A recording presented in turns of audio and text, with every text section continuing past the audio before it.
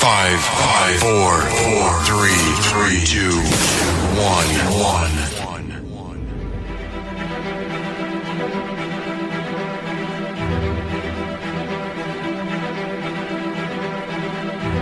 When I had come down this hill, I had seen this creature cross the road.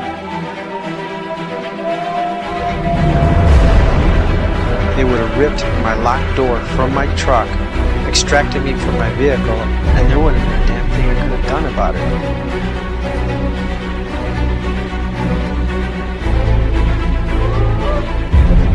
This thing, I got to notice in its eyes. Its eyes was real evil, real sinister looking. The look it was giving me.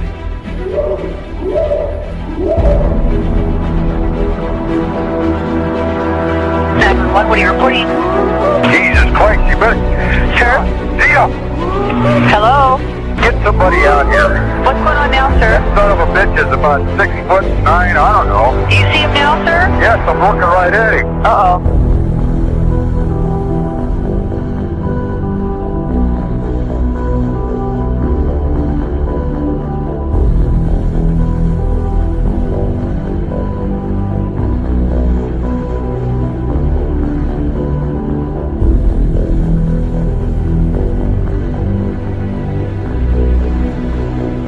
Welcome to Sasquatch Chronicles, a place where people share their encounters. Let's start the show.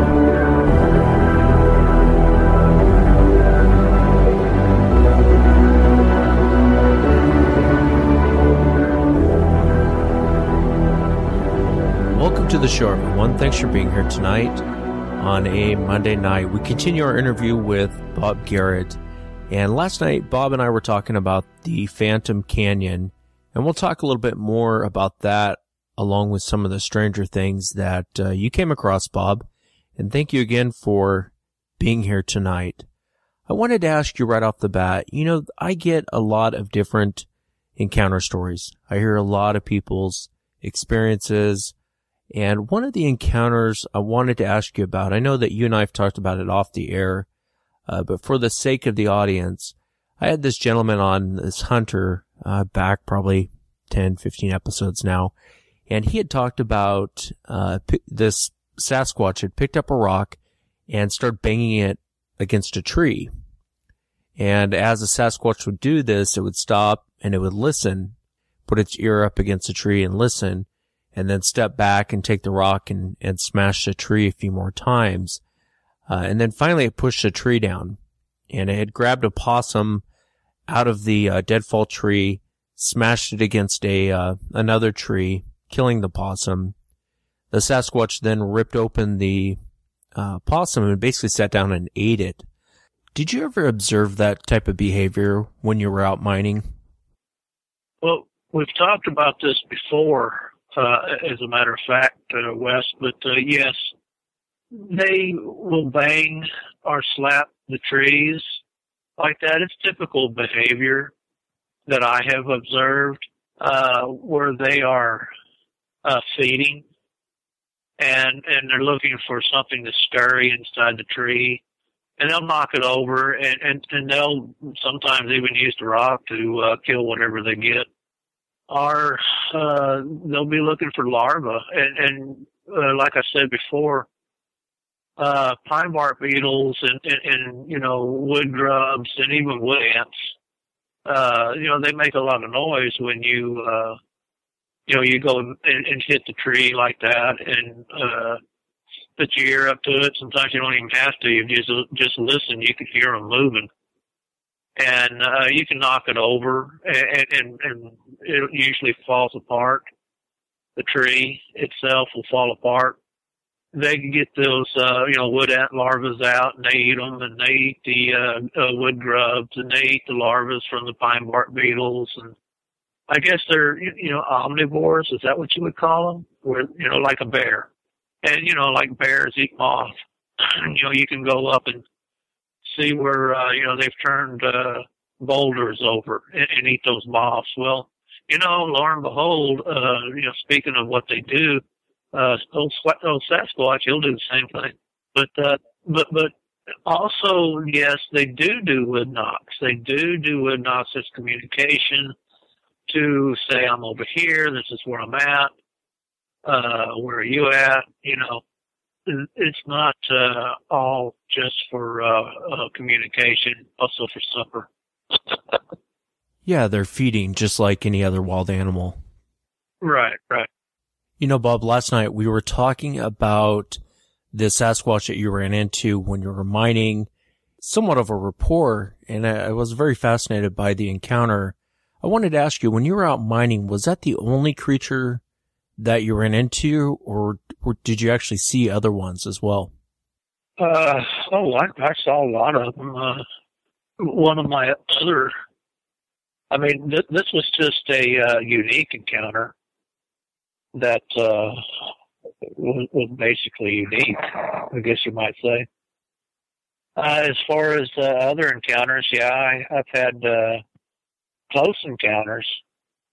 I had one come out. I've told a little bit of this before. I've had one come out while I was working a pocket in a creek, and it was across the creek from me. The creek was pretty good size.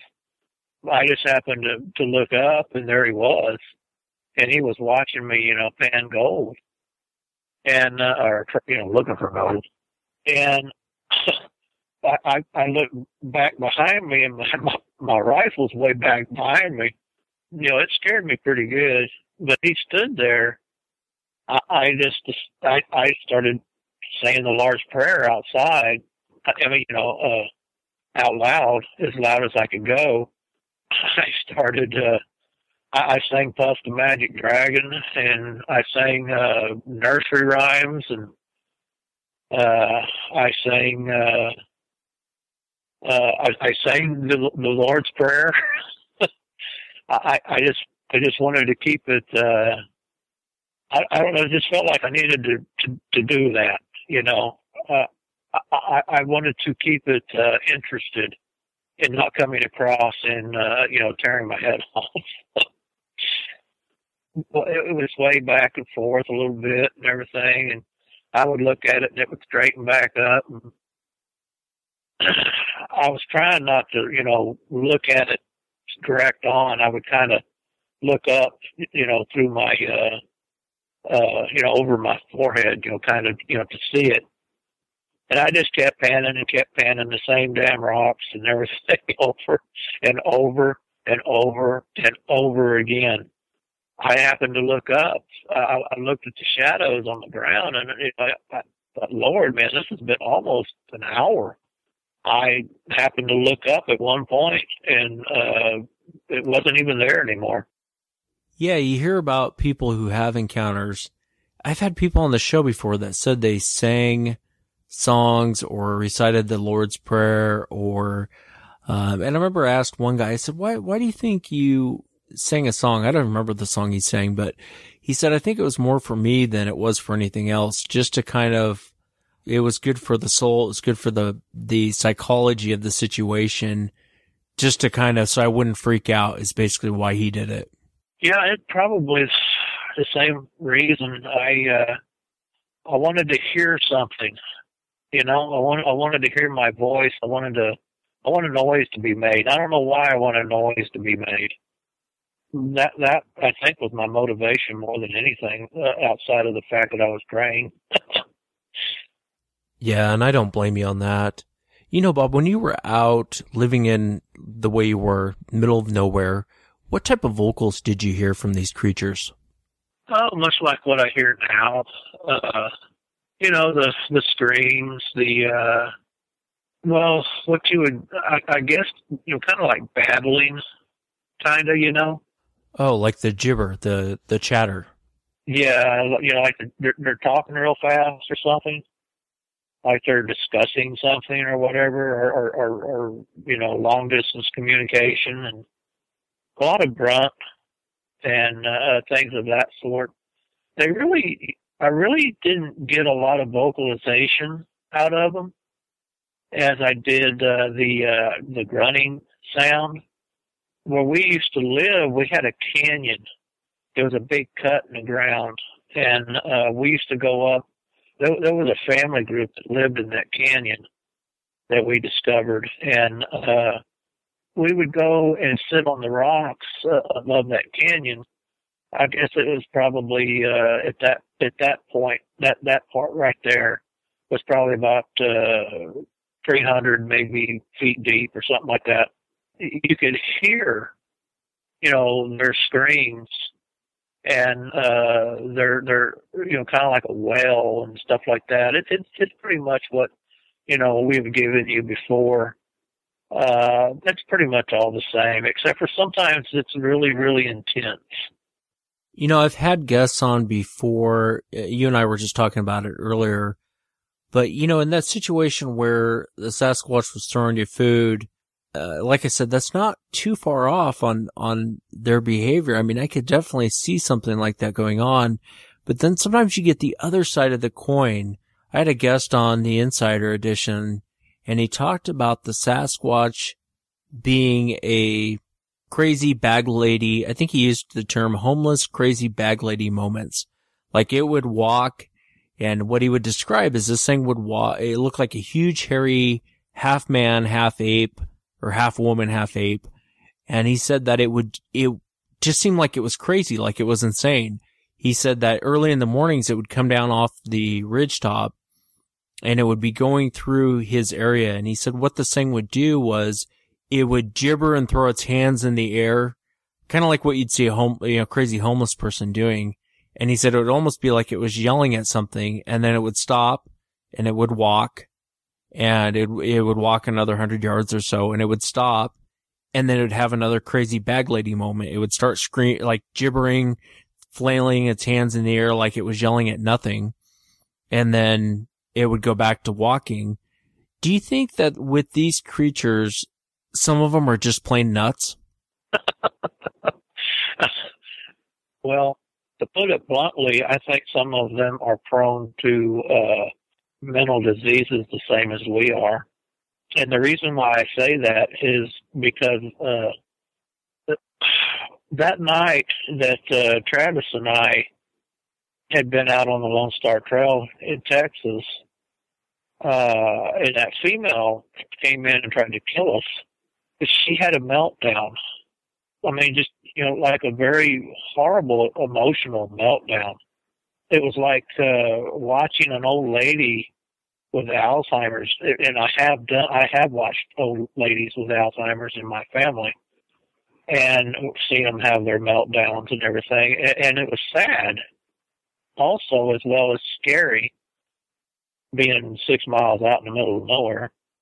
For her to do that, and she just sat down and would just scream bloody murder.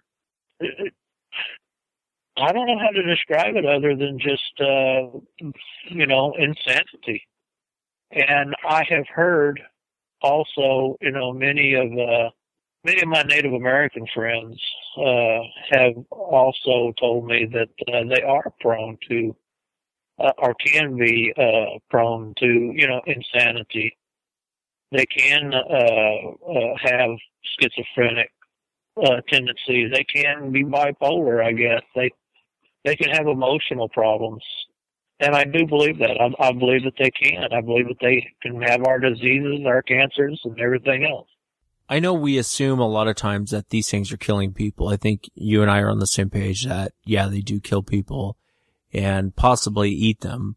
Do you think that is a result of possibly some sort of mental disorder, or do you think that's a result of someone crossing a line or doing something that's perceived to be wrong in the Sasquatch's eyes, so it sets it off, and that's what happens to people who cross the line?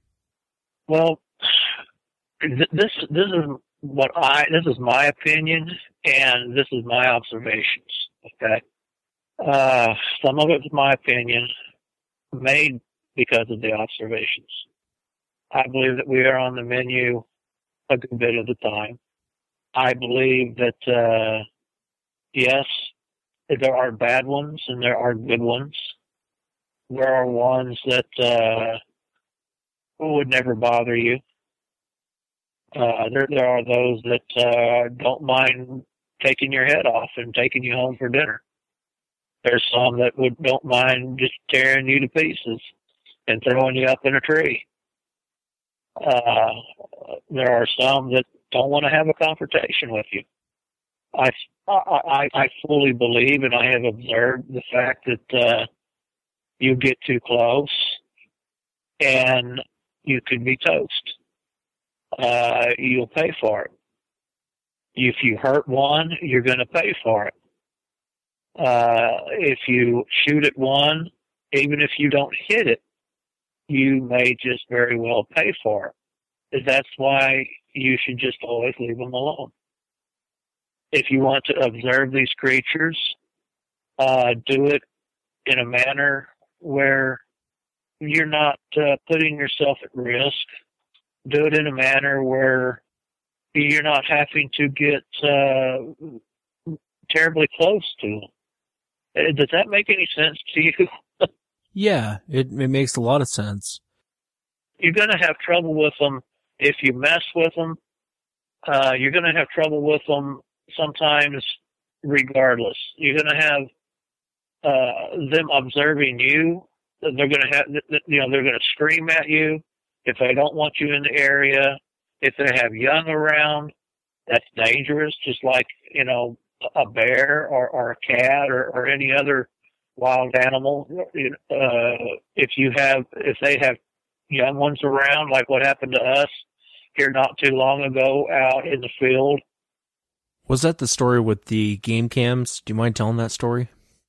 Yeah, we went into an area and, where Squatches had been. Actually, it was where the female was.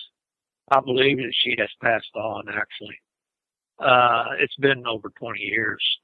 But it let us know right away, a male let us know right away that we were encroaching on its domain, I guess you might say. And we put up game cams, and we went back in there the 2 days after that, and I got screamed at right there by the truck in the middle, around 11 o'clock in the morning.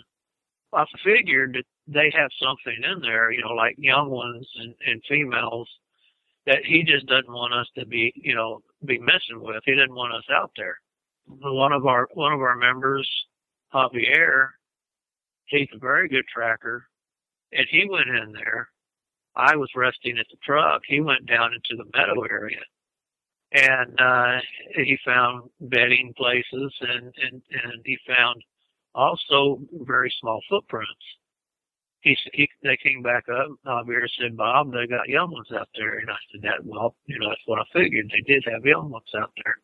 And that male, he didn't want us out there. He didn't want us messing with it.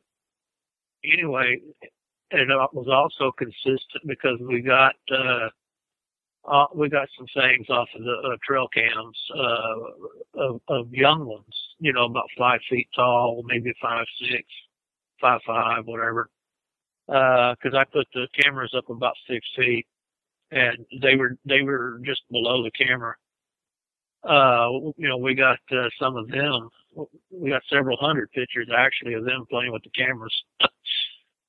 And so I guess Big Daddy didn't want us out there because of that.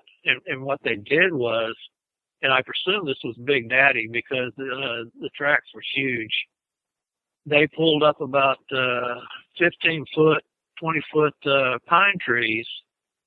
They drug them up, crossed them on the trail, and they also crossed some pine limbs on the trail.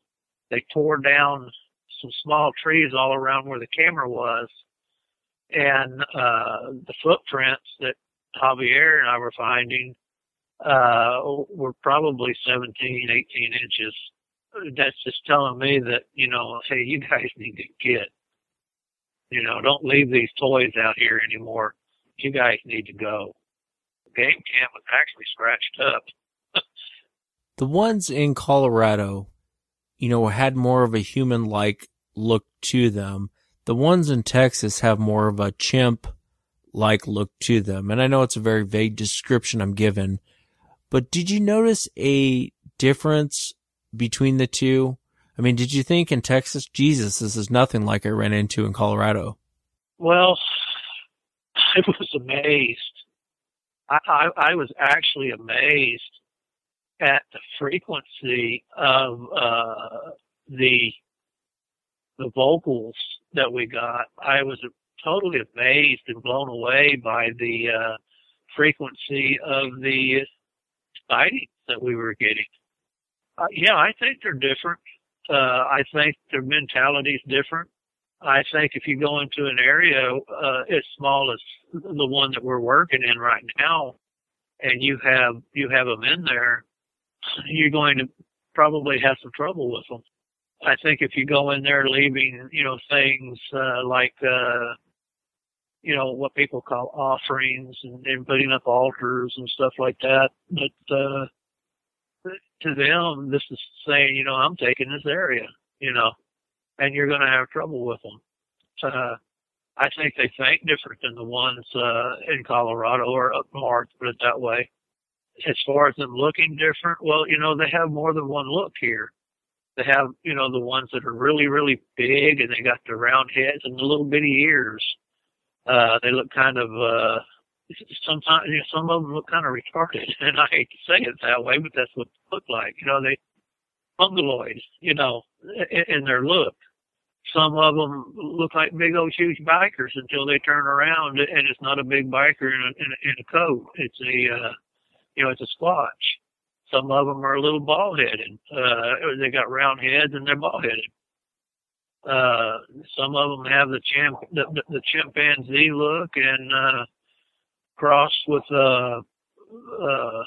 orangutan and maybe something else. Yeah, they're quite different here in the South. I think from the Carolinas all the way down to Florida into Mississippi, all the way over to Texas. I think they're quite different. But we do have the black ones here with the chronicle head, and they're tall and everything. And most of the time, you don't have any problems with them. It's the other ones. And if you don't mind me saying so, in this one area, or if you don't mind me continuing going on. Yeah, please do. You have the mic. This one area that we have down here now for over 20 years, and we're not the only ones that research this area. Well, I've got some very good friends that come in there too. This one group, the old man, he's really big, but we came to the conclusion is that he keeps them from messing with the campers that are primitive camping in that area. He doesn't let them or like them to mess with the human beings, and he keeps them on a short leash. And that's what we have observed and ascertained. Now, if you're in the woods in the middle of the night, yeah, they're going to scream at you. They're going to look at you. They might throw some stuff at you. But the nighttime is their time out there. You can go out there all the time you want in the daytime and in the evening, but, you get out of there by the time it's dark because they're going to be hunting and eating and everything and going down to the creek to drink. And I think that he has enough sense to know, or did have enough sense to know, that you don't mess with these people. People come out here all the time. They hunt, they fish. One of the recreation areas are right up the road. Another recreation is right down the trail. There's a game preserve in there, and you can't hunt in there, and they go in there a lot. I just think that he has kept his group all these years from, messing with the campers, basically, messing with the people, basically. How did you come to that conclusion? Because they never mess with us. The primitive camping area is about 2 acres, and you make it into there, and you set up your camp and everything. They may come and look at you, but that's your area, and that's where you stay. the fact that, how can I say this? The fact that no one has had any complaints or come up with injuries or anything like that, like they have in other places in that forest. He doesn't seem to mind us at all. He doesn't seem to mind that we see him. His group doesn't seem to mind, and they seem to stay out of our way. Kind of coexist together there, you know. We've been in there for over 20 years or so. And Glenn, a good friend of mine, he has been in there with his group for close to 20 years. And never have there ever been any confrontation or any problem whatsoever. They have come onto camp now when we're gone. And, you know, you get in there and you might see them run off. And that happened to Tim and some of the guys one time before, too. And all full 7 of them got to see him. It's just a feeling that you get, Wes. These guys, they don't bother you. They don't mess with you. They don't care that you're there. And when you go to other places out there, my God, you try to put up your camp and you get things thrown at you. You get screamed at. I mean, I'm glad that they're throwing stuff and screaming at us, you know, before we get the tents out, you know. That way we can just go on about our business. And you know, sometimes you get hurt. I mean, like, they can throw a pretty damn big log, and they can hit you with it, and it'll hurt you. It'll break your bones. I had some muscles torn in my arm, my shoulder one time because I got hit with a log. But out there, you don't feel any danger, you might say. You just have no problems with them. Yeah, and I think you and I know firsthand about the log throwing and how they can throw logs. Yeah, you remember that, don't you? Yeah, I remember that really well. You know, one of the things I wanted to ask you, and I got all kinds of emails from people who are wanting to hear from you and love when you're on the show and all kinds of questions. I'd like to tell everybody I appreciate it very much. I think they appreciate you being on.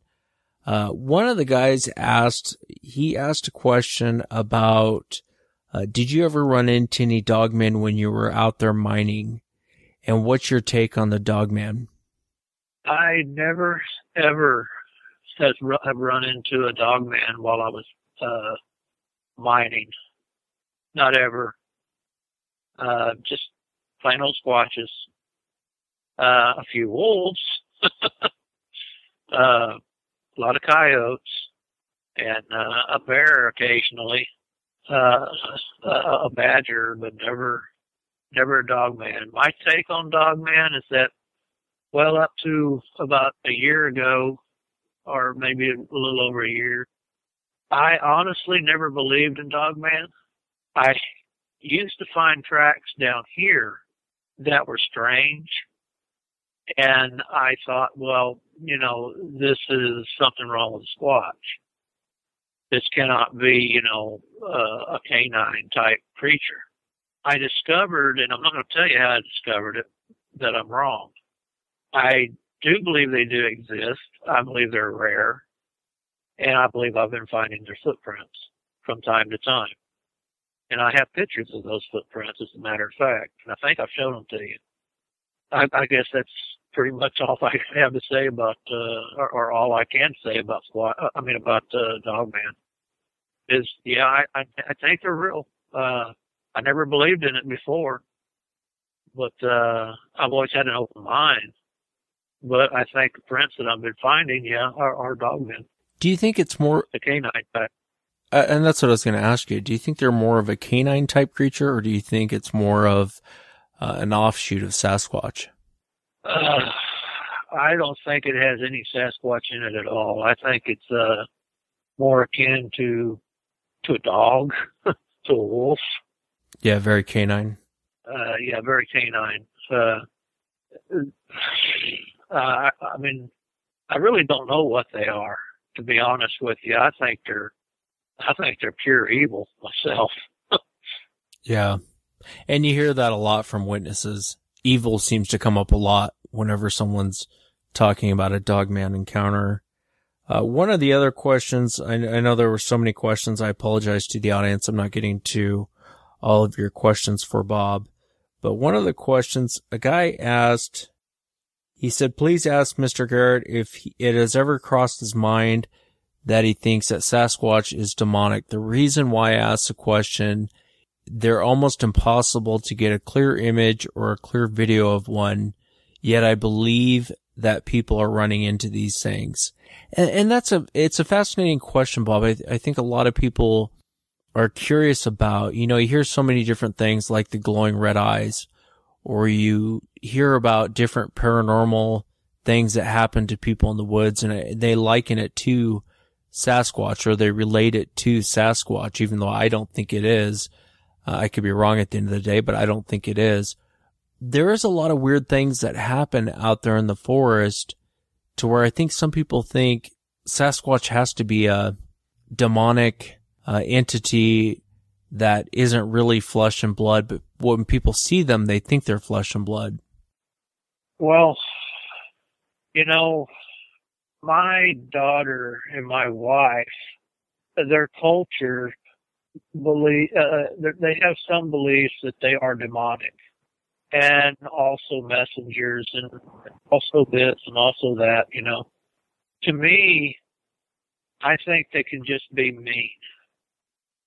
I think that they can look mean.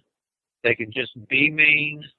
As far as the glowing red eyes, honestly, the only glowing red eyes I have ever seen are on pigs,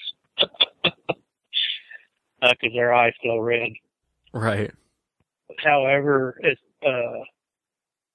I think that they're flesh and blood. I think they're unique in many ways.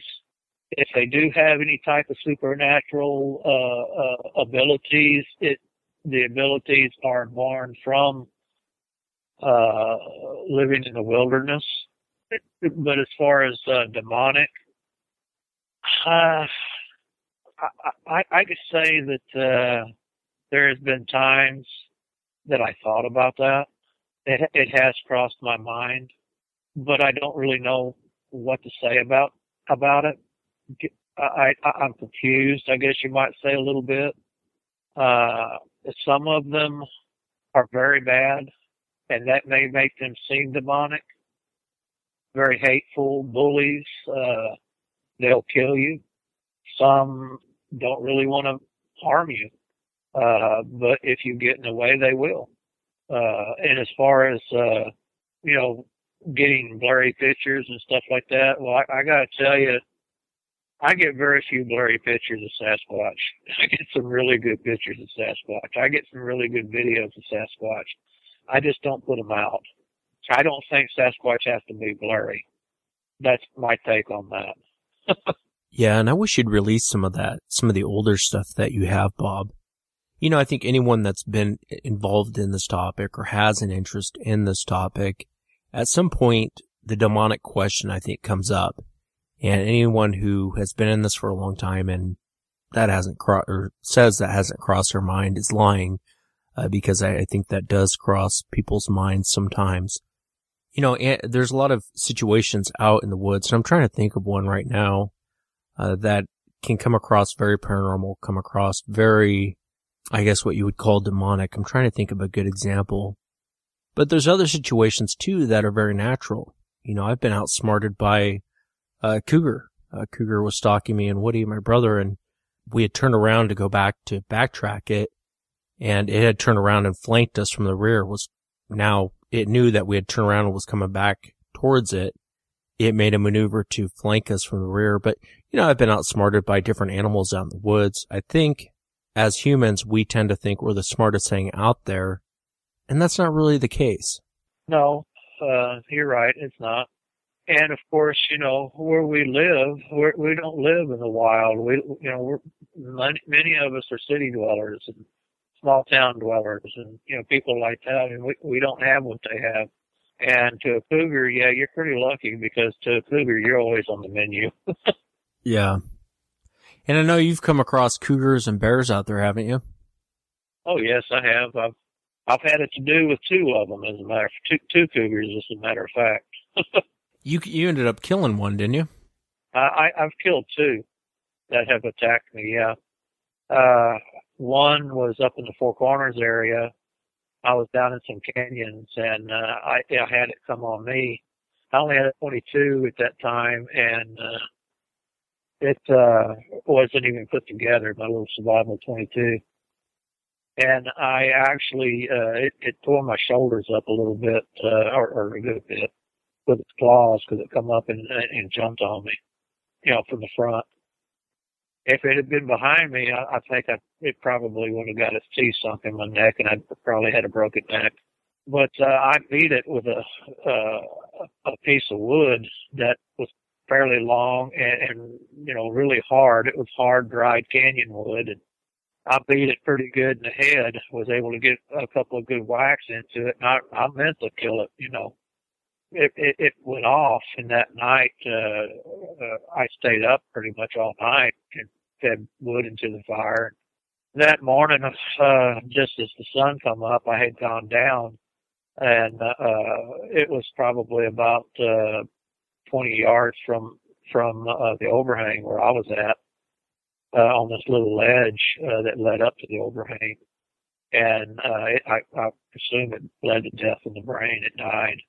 I was, well, to be really honest with you, what I did was I took its pelt and I cooked some meat. Yeah, I don't blame you. And then the other one was here in Texas. I was up on a big cottonwood, or not cottonwood, but a big water oak tree that had gone over, and it was still alive. And I was hunting back in this area that we do a lot of work in also. Anyway, I was hunting. I was up on that tree down there at the base where the big root system was, and was using that as a backdrop or as cover for me. I was deer hunting, and I just felt that tree move just a little bit, and just as I turned around to see what had moved the tree, I turned around to see what made the tree sway like that, go up and down. Like I said, it wasn't all the way on the ground. It was, kind of going up, laying over. As soon as I turned around, sure enough, it hit me, and it knocked my rifle out of my hand, and I went down off the tree, and it come down and boogered me up a little bit, and I got between the pine trees. I had a bolo with me, and I could throw a knife. I threw that knife into his ribs, which really pissed him off. Anyway, I was trying to keep. We were racing around the tree, and he kept smacking me on the shins, and I was bleeding, and he had me opened up pretty good on my calves and my legs and on my shins. And from the fall, I had broken a couple of ribs, and I reached down and I picked up my 30-30 because that's what I was hunting with at the time. And I turned around real quick as he come around that big. It was a big old pine tree. It wasn't one of the little tiny pine trees. It was a big old pine tree. As he come around that pine tree, he was coming across the bark, up about head high, and I popped him with that 30-30. He fell down and screamed. About that time, I pumped about 3 or 4 rounds into him, and he went running onto another big water oak, and went up in that tree. Died up there in the branches of that tree. You could hear the blood dripping down, dripping down, dripping down. My boys, Travis and Brandon, they come up after the shooting was over with, and I said, because they were probably about 200-300 yards away from me. And I told them, I said, gee, thanks, guys. And they said, well, hell, we weren't coming over here while you were shooting like that. So we could hear all the screaming and hollering, and we knew it was a cougar.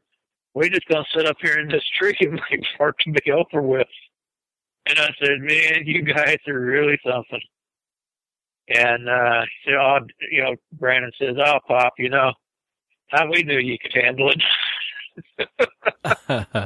They didn't want to get hit with a straight bullet is what it was. Yeah. And anyway, Brandon, he takes his damn boots off, his hunting boots off, and he's shinnying up the damn tree. I said, "What are you doing?" He said, "I want the pelt." I said, "I've torn the pelt to pieces. Get back down here before you break something." Anyway, he reluctantly comes back down, and you can hear the blood just dripping. You can see it up there and running down the side of the tree, the blood. Anyway, they took me to the hospital. A few sutures here and there, and I was just fine. Well, the funny thing is, too, you hear about some of these researchers that go out and they're like, "Oh, I never take a gun. Sasquatch is the friendly forest giant. There's no reason to take a gun." And Sasquatch isn't the only thing that'll kill you out in these woods. No, you got to be careful. You got to take you some protection out there, especially here in Texas, because you got some big blunt tails, and if people who don't know what a blunt tail is, it's about a 5-foot long water moccasin, and it takes more than a 22 to put them down. And you got hogs. We've had hogs come at us. We've been treed. We've had to down hogs before. On one of our areas out here, where we're doing our Operation Overwatch, we were getting screamed at by a big boar. And Javier, he looks at me and I looked at him, and he said, "Pig," it was screaming at us. And have you ever been screamed by a pig? You'd think a Sasquatch was screaming at you if you heard that. Then, there's the 600-pound pig that walks that road, that old fire road that we walk in on to the San Jacinto River. It's about 600 pounds by the looks of the hoofs. And you can smell the damn thing because it just gets out of the way. It's got two big wallers there that it wallers in. It'll go off into the woods and wait for us to pass. But one of these days, that big sucker is going to come out on us. Just like Javier said, it's going to do it sooner or later. It's going to get tired of this. And, you got to be careful. Of course, we got cougars here, 2 years ago. We got a cougar on flare in the area that we work. We got another one twice on flare across a pond that we work by. And of course, bukus of bobcats, which they can give you a little trouble, but they don't want to mess with you anyway. Sometimes we get a wolf. Yes, there's still wolves down here. And then, of course, you got the alligators where we work, too. And the canebrakes, they're not just on the ground. They hang in the trees. Yeah, there's nothing to see, especially in the spring when they're giving birth and everything, to see, 5, 6 to 10 young ones curled up in the trees, and mama swallowing a squirrel. So yeah, there's a lot of things out there that'll kill you. And then of course, up in Colorado and different places like that, I had a bear come right up to my elbow. I was hunting deer, and I was sitting in this wall. I call it a wall. It's a rock wall that runs for miles, and there was a broken place in it, and I was sitting there looking down at this meadow, and it come up and just, steamed me up, boy. Hot breath all over me, and all I had was that 22. And, I guess he decided that I wasn't worth taking a bite of, and it was a big old black bear, which is kind of uncommon for black bears. They usually run. But he came up to see what I was doing, and when he was satisfied with what I was doing, he just turned around and walked off. As he walked off that way, I let him get about 20 yards away, and I got off, and I jumped the rest of the way down into the meadow, which was about a good 20-foot jump. So, yeah, you want to always keep, at least a pistol with you. You get your CHL or get your hunting license. Down here, you can open carry a pistol if you have your hunting license and your public hunting permit. And, I suggest that you take it with you. And I'm not, you don't have to be blood hungry or whatever, it's just good because you need the protection. Yeah, Mother Nature doesn't suffer fools, that's for sure. And even if Mother Nature doesn't get you, going back to these creatures, they can be very, very unpredictable. I'm still thinking about your encounter from last night. One of the encounters I was thinking of, though, I had a hunter on one time, Bob, and I know the audience has heard this a million times, but I had this hunter on the show. And what happened to this hunter, he really wasn't doing anything. The guy was out hunting, minding his own business, and the Sasquatch comes out and starts screaming at him. And it throws a rock. And that's why I was asking about how the Sasquatch threw a rock, because the way he described it to me off the air was identical to the way you described it. And in that situation, like I said, it might have been territorial, but basically the Sasquatch attacked him. And he ended up shooting it in the head with a .22, and he's pretty sure it didn't kill it. He didn't think it penetrated the skull, but he knew it hurt it. He hurt the creature. It bled, and it went off screaming. You hear about some of these encounters when people are out there in the middle of nowhere, and I can't imagine not being armed in a situation like that. One of the questions I got from a listener, one of the questions someone wanted me to ask you about was the Albert Otzman story. And I think everyone out there listening probably knows that account. If you don't, I'm sure you can read about it online. But basically this guy was sleeping in a sleeping bag. Sasquatch picked him up and took him to an area where the rest of the Sasquatches were. There's certain things in his encounter where I've always felt like that was a true story. Like he talks about the gibber before anyone, really mentioned it, ever talked about these things chattering. He describes these things chattering back and forth. And I've always felt like that was a legitimate encounter. One of the listeners wanted me to ask you what your opinion on that encounter is. Well, I've been on the fence on that one for, quite a long time. And I reread the story and I hear it retold and everything many, many times. And I think it's extremely interesting. And some of the aspects of it are quite consistent with Squatch activity, normal Squatch activity, like the way they chatter real fast and talk, in other words, conversing with each other. The interest in his coffee and what he's doing, the interest in the fire.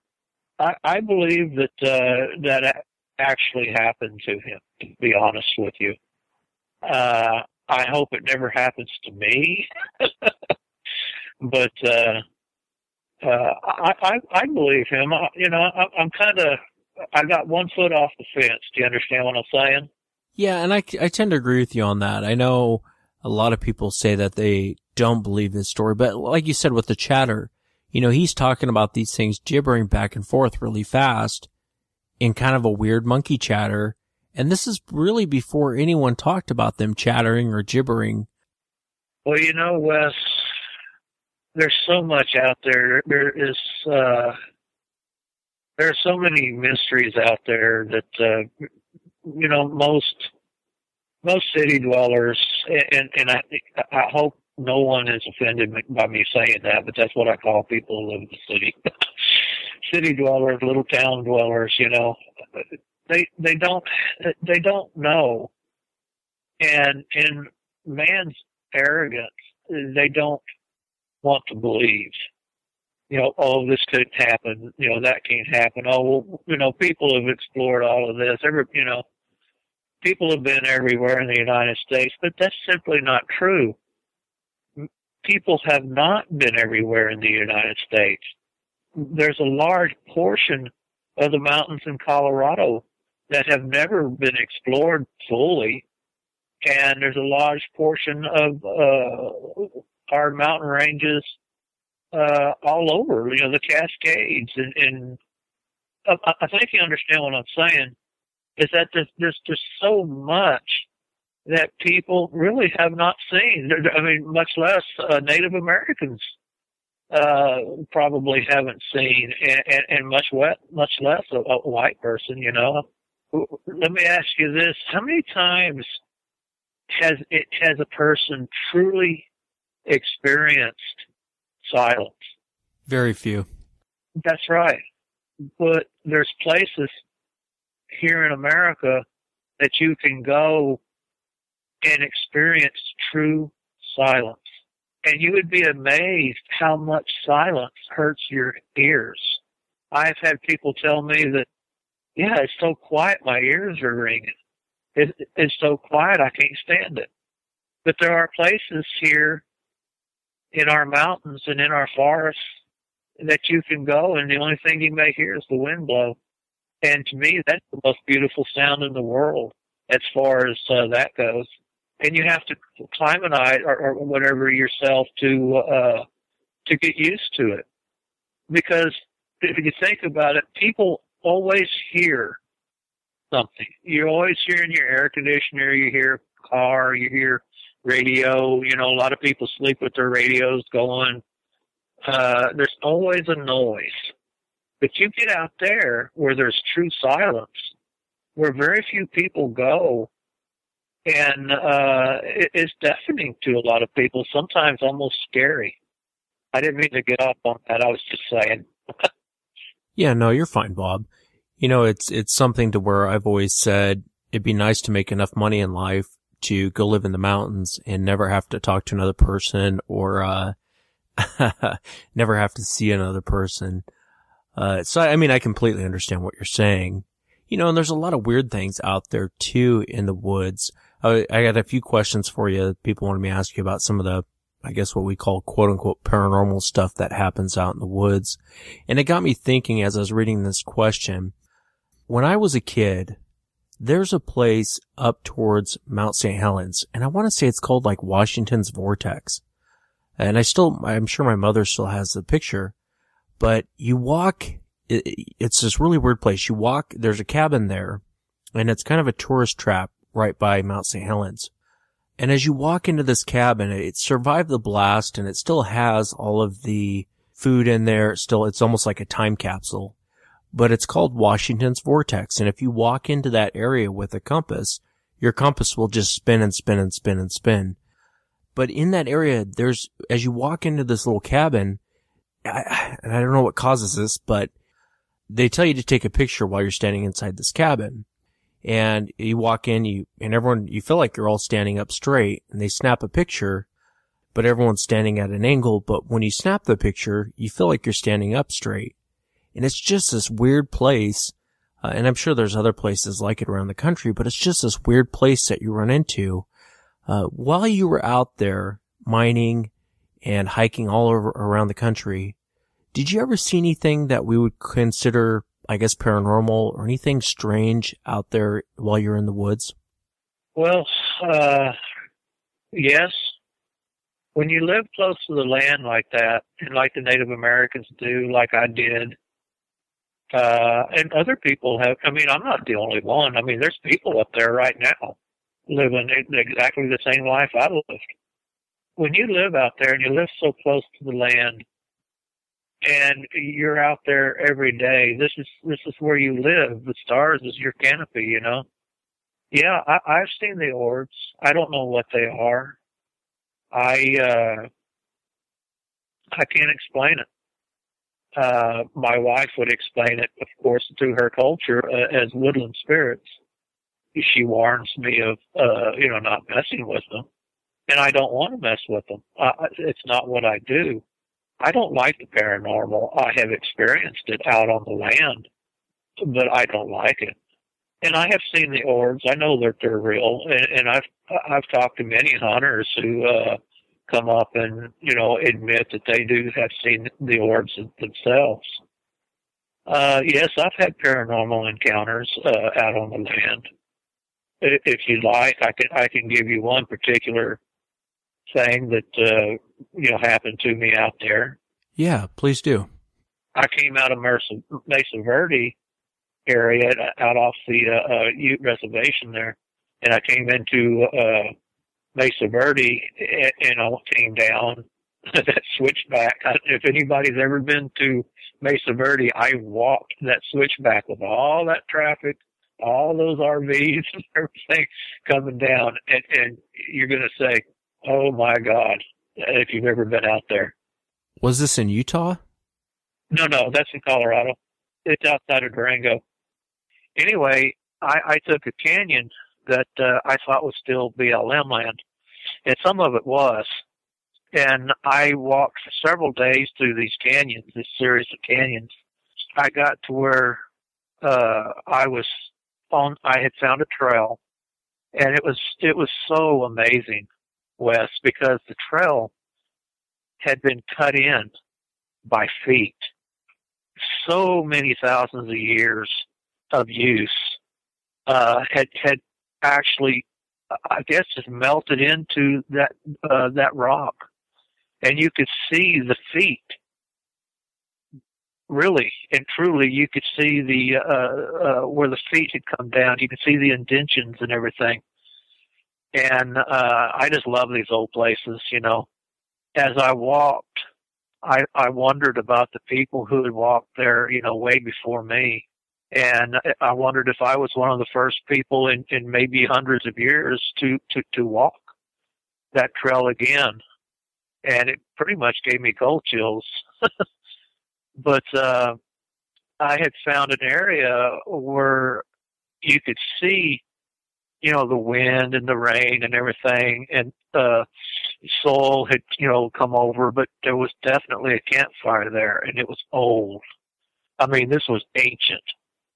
And the ring was still there, and, I fixed the ring back up, and I put my campfire there.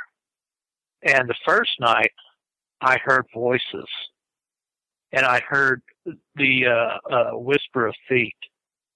Just moccasin whispered feet as they walked past. It was quite amazing. It was a little scary, of course, because I don't like paranormal. And the second night, I decided that I wouldn't put my campfire back in that old ring. I would make me a new one, and I put my campfire, in that one. I was asleep, and I heard this noise. It sounded like my coffee pot, my teapot.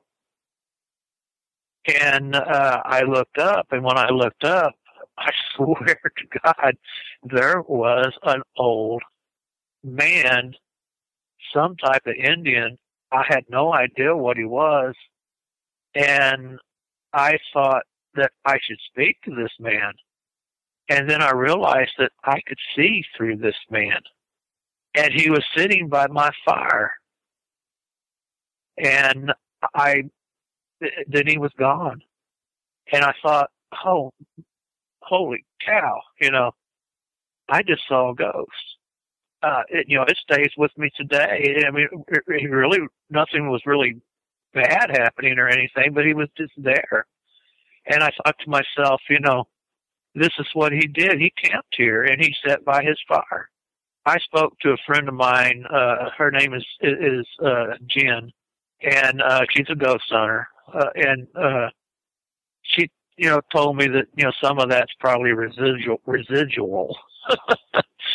and explained to me what that was. And it made sense. And I know that you go into an old building, back from the 1700s, where lots and lots and lots of people, had lived their life and had been in there, and a lot of things had taken place and everything that, I mean, when it's real quiet and everything in there, you might hear something. You might hear voices. I don't know why it does that and why it sticks, around like that, but I guess it does. And I moved on. And that's one reason why I don't pick up anything. I don't pick up any of the arrowheads that I find. Just every once in a while, I might, take something and I put it in this pouch that I've got. And I have a few things in there, and some few rocks and scrapers, some broken stone knives and things like that. But I try not to pick it up. And on this particular time, I was out where the Anasazi, were. I had no idea how long these things have laid there. I had found a place where they had chipped a lot of rock. And, I found a chipping hammer. I found some old arrowheads. I even found a hide scraper, what I figured was a hide scraper, and an awl, where they made to punch holes into buckskin and stuff, into their hides that they rendered and everything. And I just could not pick it up, because how long had it laid there and the wind has covered it up and uncovered it? How long has those things been there? I just couldn't pick it up. It just hit me that, it wasn't right. And I don't think it's right to mess with the dead either, to dig up these bones and everything. But I don't know. People might say I'm silly or something, but that's just the way I felt about it. And so I left it. And that's when, I finally found my way up into an Anasazi ruin. And when I got up there, well, the Anasazi ruin, where the scrapers, where they, are grinders that they grind their corn and other, things with. I found things like that up there. And the corn, there was still corn kernels stuck inside of those grinders. And I found a corn crib that had, still had little tiny corns in it. And, they were dried. Like I told you, I could probably use them for popcorn.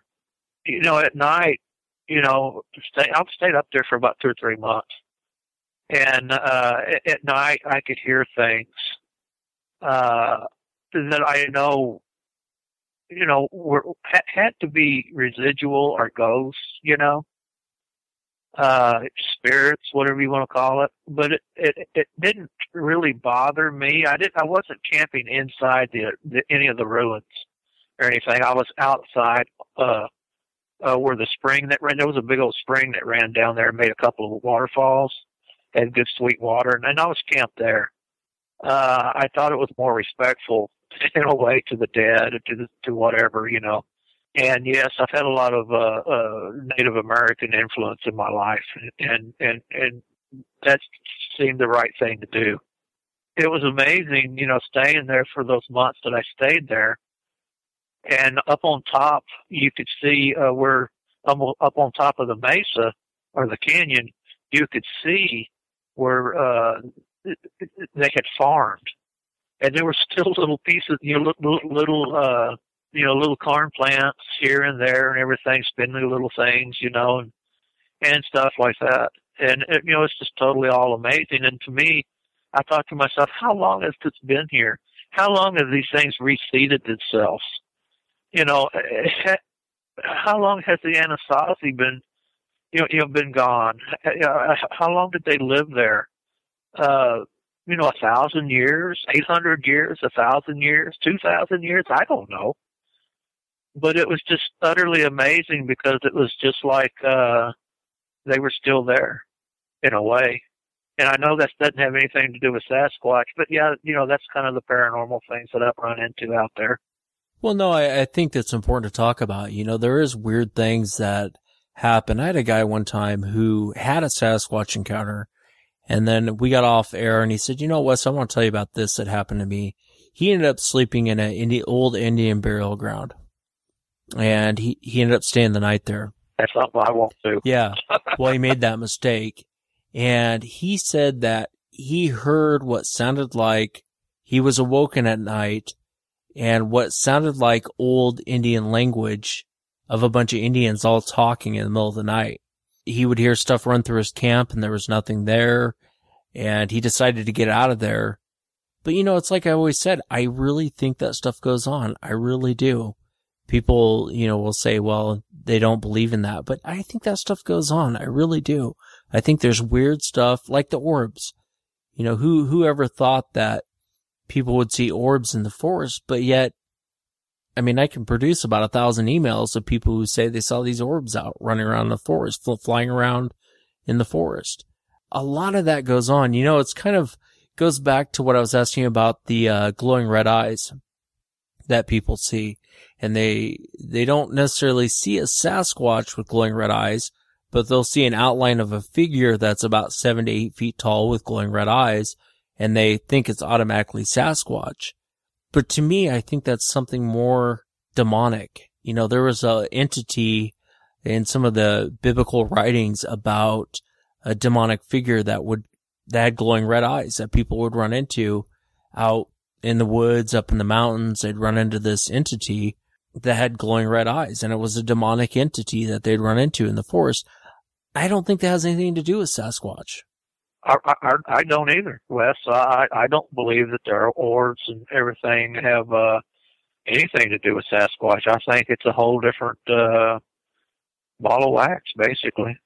Yeah, a lot of these people, they see the glowing red eyes, and do I believe them? Yeah, I do. I think they probably ran into something weird out there. Do I think it was Sasquatch related? I don't.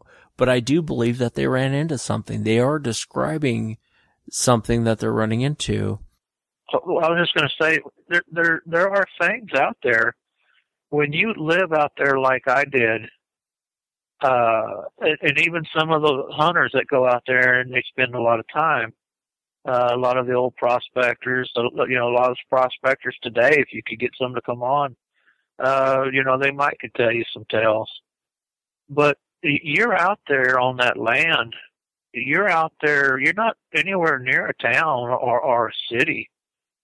You're just out there. And this is all open land, all open forest. And things happen out there. I mean, they don't just stand out there. The trees don't just stand out there alone. There's stuff out there. And, I mean, there's stuff that I've seen in the skies. I've seen come down and go through, canyons in high meadows and stuff like that I can't explain. There's stuff out there. That's all I can say is that there is stuff out there. And there are some bad stuff out there, too, like what you're talking about. I believe that demons also walk that country, as you were saying, something demonic. I believe that, I totally believe that. I've had some run-ins with paranormal things that, I just really hate paranormal. And that's one of the reasons why I don't like it. I would rather deal with a Sasquatch than deal with ghosts or something demonic or whatever. Put it that way. Yeah, Sasquatch can bleed. But there's things out there. Yeah, people should need to believe that there are things out there. I'm beginning to understand a little bit more about why. This topic is a funny topic because when you're talking to even some of the Native Americans, they'll call it the forest brother or the friendly forest giant. And then you talk to some other Native Americans and they'll tell you it's a cannibal. It'll rip your head off. It'll eat you. Yeah, or the giant rapist or...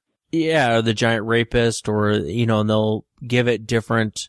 The kidnapper. And I think the kidnapper, yeah. And I think a lot of that has to do with people's experiences with these things. I mean, to be honest with you, I think some of the Native Americans are just as confused as we are, in the sense that everyone has a different story based on their own experiences. Yet I believe all of their experiences. Does that make sense? I mean, yeah, it makes sense. It's kind of like because the Native Americans, of course, they've lived their life on the land. And they still do, and they still have that spiritual awareness, that a lot of white people don't have. And I guess that's what I was trying to talk about, or trying to, relay, is that, I did have that spiritual awareness, from being out there and living out there like I did. and so do they. They understand the spiritual world a lot better than Anglos do, as they call us. You go out there on the land and you'll see stuff. You will hear stuff that aren't have anything to do with Sasquatch. You'll feel things. You'll get. Like I told you, when I was in the Four Corners area, I was down in some of those canyons, and I was sitting up on one of the canyon walls, looking down. Looking for a way to get down into the canyon. The air did something really weird. It shook. The air, that's the only way I could describe it, is that it shook. It shook all around me and all around. And it kind of had a shimmer to it. And it didn't last very long, but when it was over with, I didn't recognize where I was at. The trees were wrong that were down in the canyon, and some of the rocks were wrong, and I couldn't find my camp. And I camped that night up on the rim of the canyon, and had made a new camp and everything. I didn't know where my pack was. I didn't know where anything was. I was just totally turned around. And sometime in the night, I woke up because it was doing it again. And when it was over with and done, my camp was about 20 feet away from me, my original camp. And how do you explain that? How do you explain that? You can't explain that to people. And I found out that, other people have had those same experiences. It's just something that I don't very easily talk about. It's very personal, actually, and it really is to me very personal. And but this is what really happened. And I had some Native Americans who I know actually explained this to me. They called it like similar to a skyquake, in a way, an airquake. Like you have a earthquake, well, you have an airquake. I'd never heard anything like that before, but they were familiar with it. They had a word for it, in their language, and it's something that they don't talk about very often, especially the Anglos. It's kind of like when it's done, you're in a whole different place. And this has happened to me about 2 or 3 times out there, especially in the Canyonlands around the Four Corners. Yeah, totally disoriented. Everything looked different. It was almost like everything was wrong, like you were in a different place somehow. Yeah, I think what you're referring to, Bob, is it's called a skyquake. I think that's what you're referring to, and it's a real phenomenon that goes on this planet. I think even Lewis and Clark talked about it. And kind of the same thing as you're describing is what they described. And they talked about the feeling of getting disoriented. Well, I was just going to say, and that's how it was explained to me, was that, I was actually kind of lucky because sometimes when that happens, they say people don't come back. There's stuff out there that we don't understand. When you experience it, you don't understand it, and you try to put it away. And if you tell it, in our arrogance, we don't believe people who tell you these things, and or we scoff at them.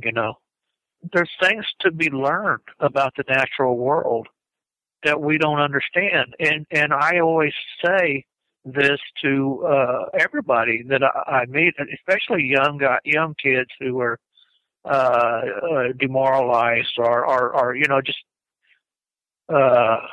don't understand what they were fighting for and things like that. I tell them, go on a walkabout, just go out there and climb a mesa. Go up there and pan some gold and stay out there for a few months, You don't have to winter out there or anything like that. Just go for the summer. Take a walk around. It's very spiritual. I think all young people need to get out of the city and spend a few months out there in the natural world. I think that it would be better for them. I don't know. Some people might not get anything out of it, but I think a lot of people would. I'm sorry, I don't mean to be preaching. No, you're fine, Bob. You know, and that's kind of one of the things why I hate to even say this, especially after the Bigfoot saving your life story. I'm going to feel like a real bastard saying this, but, you know, that's why I really want one of these things shot and brought in so that we could end this mystery and move on to the next. Yeah, but I hope nobody shoots any of them except for the mean ones. They can come shoot the mean ones down here. But yeah, you're right. You know, yeah, I suppose that, I guess you'd have to have a body to stop all the hullabaloo, I guess you might say. And the thing about it is that, you know, you got to do, I guess you'd have to do it all in secret and everything. And, you know, don't let anybody see it until you get up to a television station or whatever. And then, you know, let people look at it. Maybe have a veterinarian or a couple of doctors with you to verify that this is real. And the thing about it is, Wes, you know, I don't mind talking about them. I don't mind getting their sounds. I don't mind doing a lot of that stuff. But in a lot of ways, I don't really care if Sasquatch is ever proved to be real. I know that they're real, and, you know, people are arrogant, and they're not going to, you know, believe anything. You could bring a body in and show it on TV, and there'll still be stuffers. You know, there'll still be people that, you know, hate you for bringing it in. There'll still be people who believe it's fake, and then the rumors start and everything. And you know, I just say leave it be. Just leave it be. You know, they're fine where they're at, and we're fine where we're at. And anybody who wants to go out there and live like I did, you know, I think it's a good life. I think they'll learn a lot of stuff. They'll be amazed what they'll see. And they may not even see a Sasquatch. They may never see one. But then again, they might. But I know they'll see other things. And they'll have other feelings. And by the time it's over with, they'll have a respect for Mother Nature. Mother Nature is a very harsh teacher. She can either teach you and help you survive, and you've got to get that lesson down, or either she will kill you. Yeah, you're absolutely right. Bob, thanks for coming on the show. I really do appreciate it. I enjoyed talking with you, even though some of it wasn't really Sasquatch related. It was fun hearing the stories from when you were out there mining. So thank you again for coming on. I just want to give a shout out to all my buddies out there that, you know, to Tim and Mark and Javier and to Mo and to Gabe, and just say, you know, keep on squatching, I guess.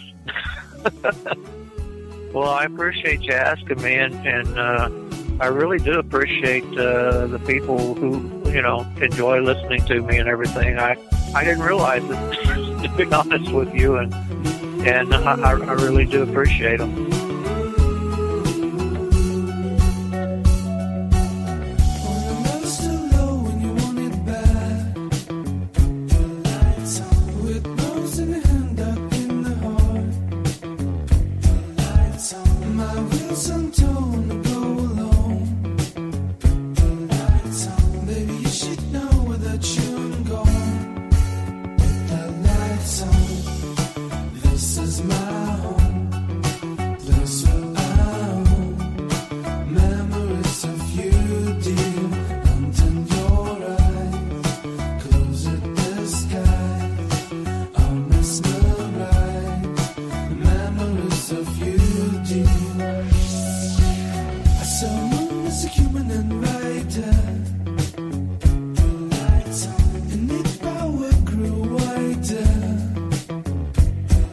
So I put my spirit a little wiser.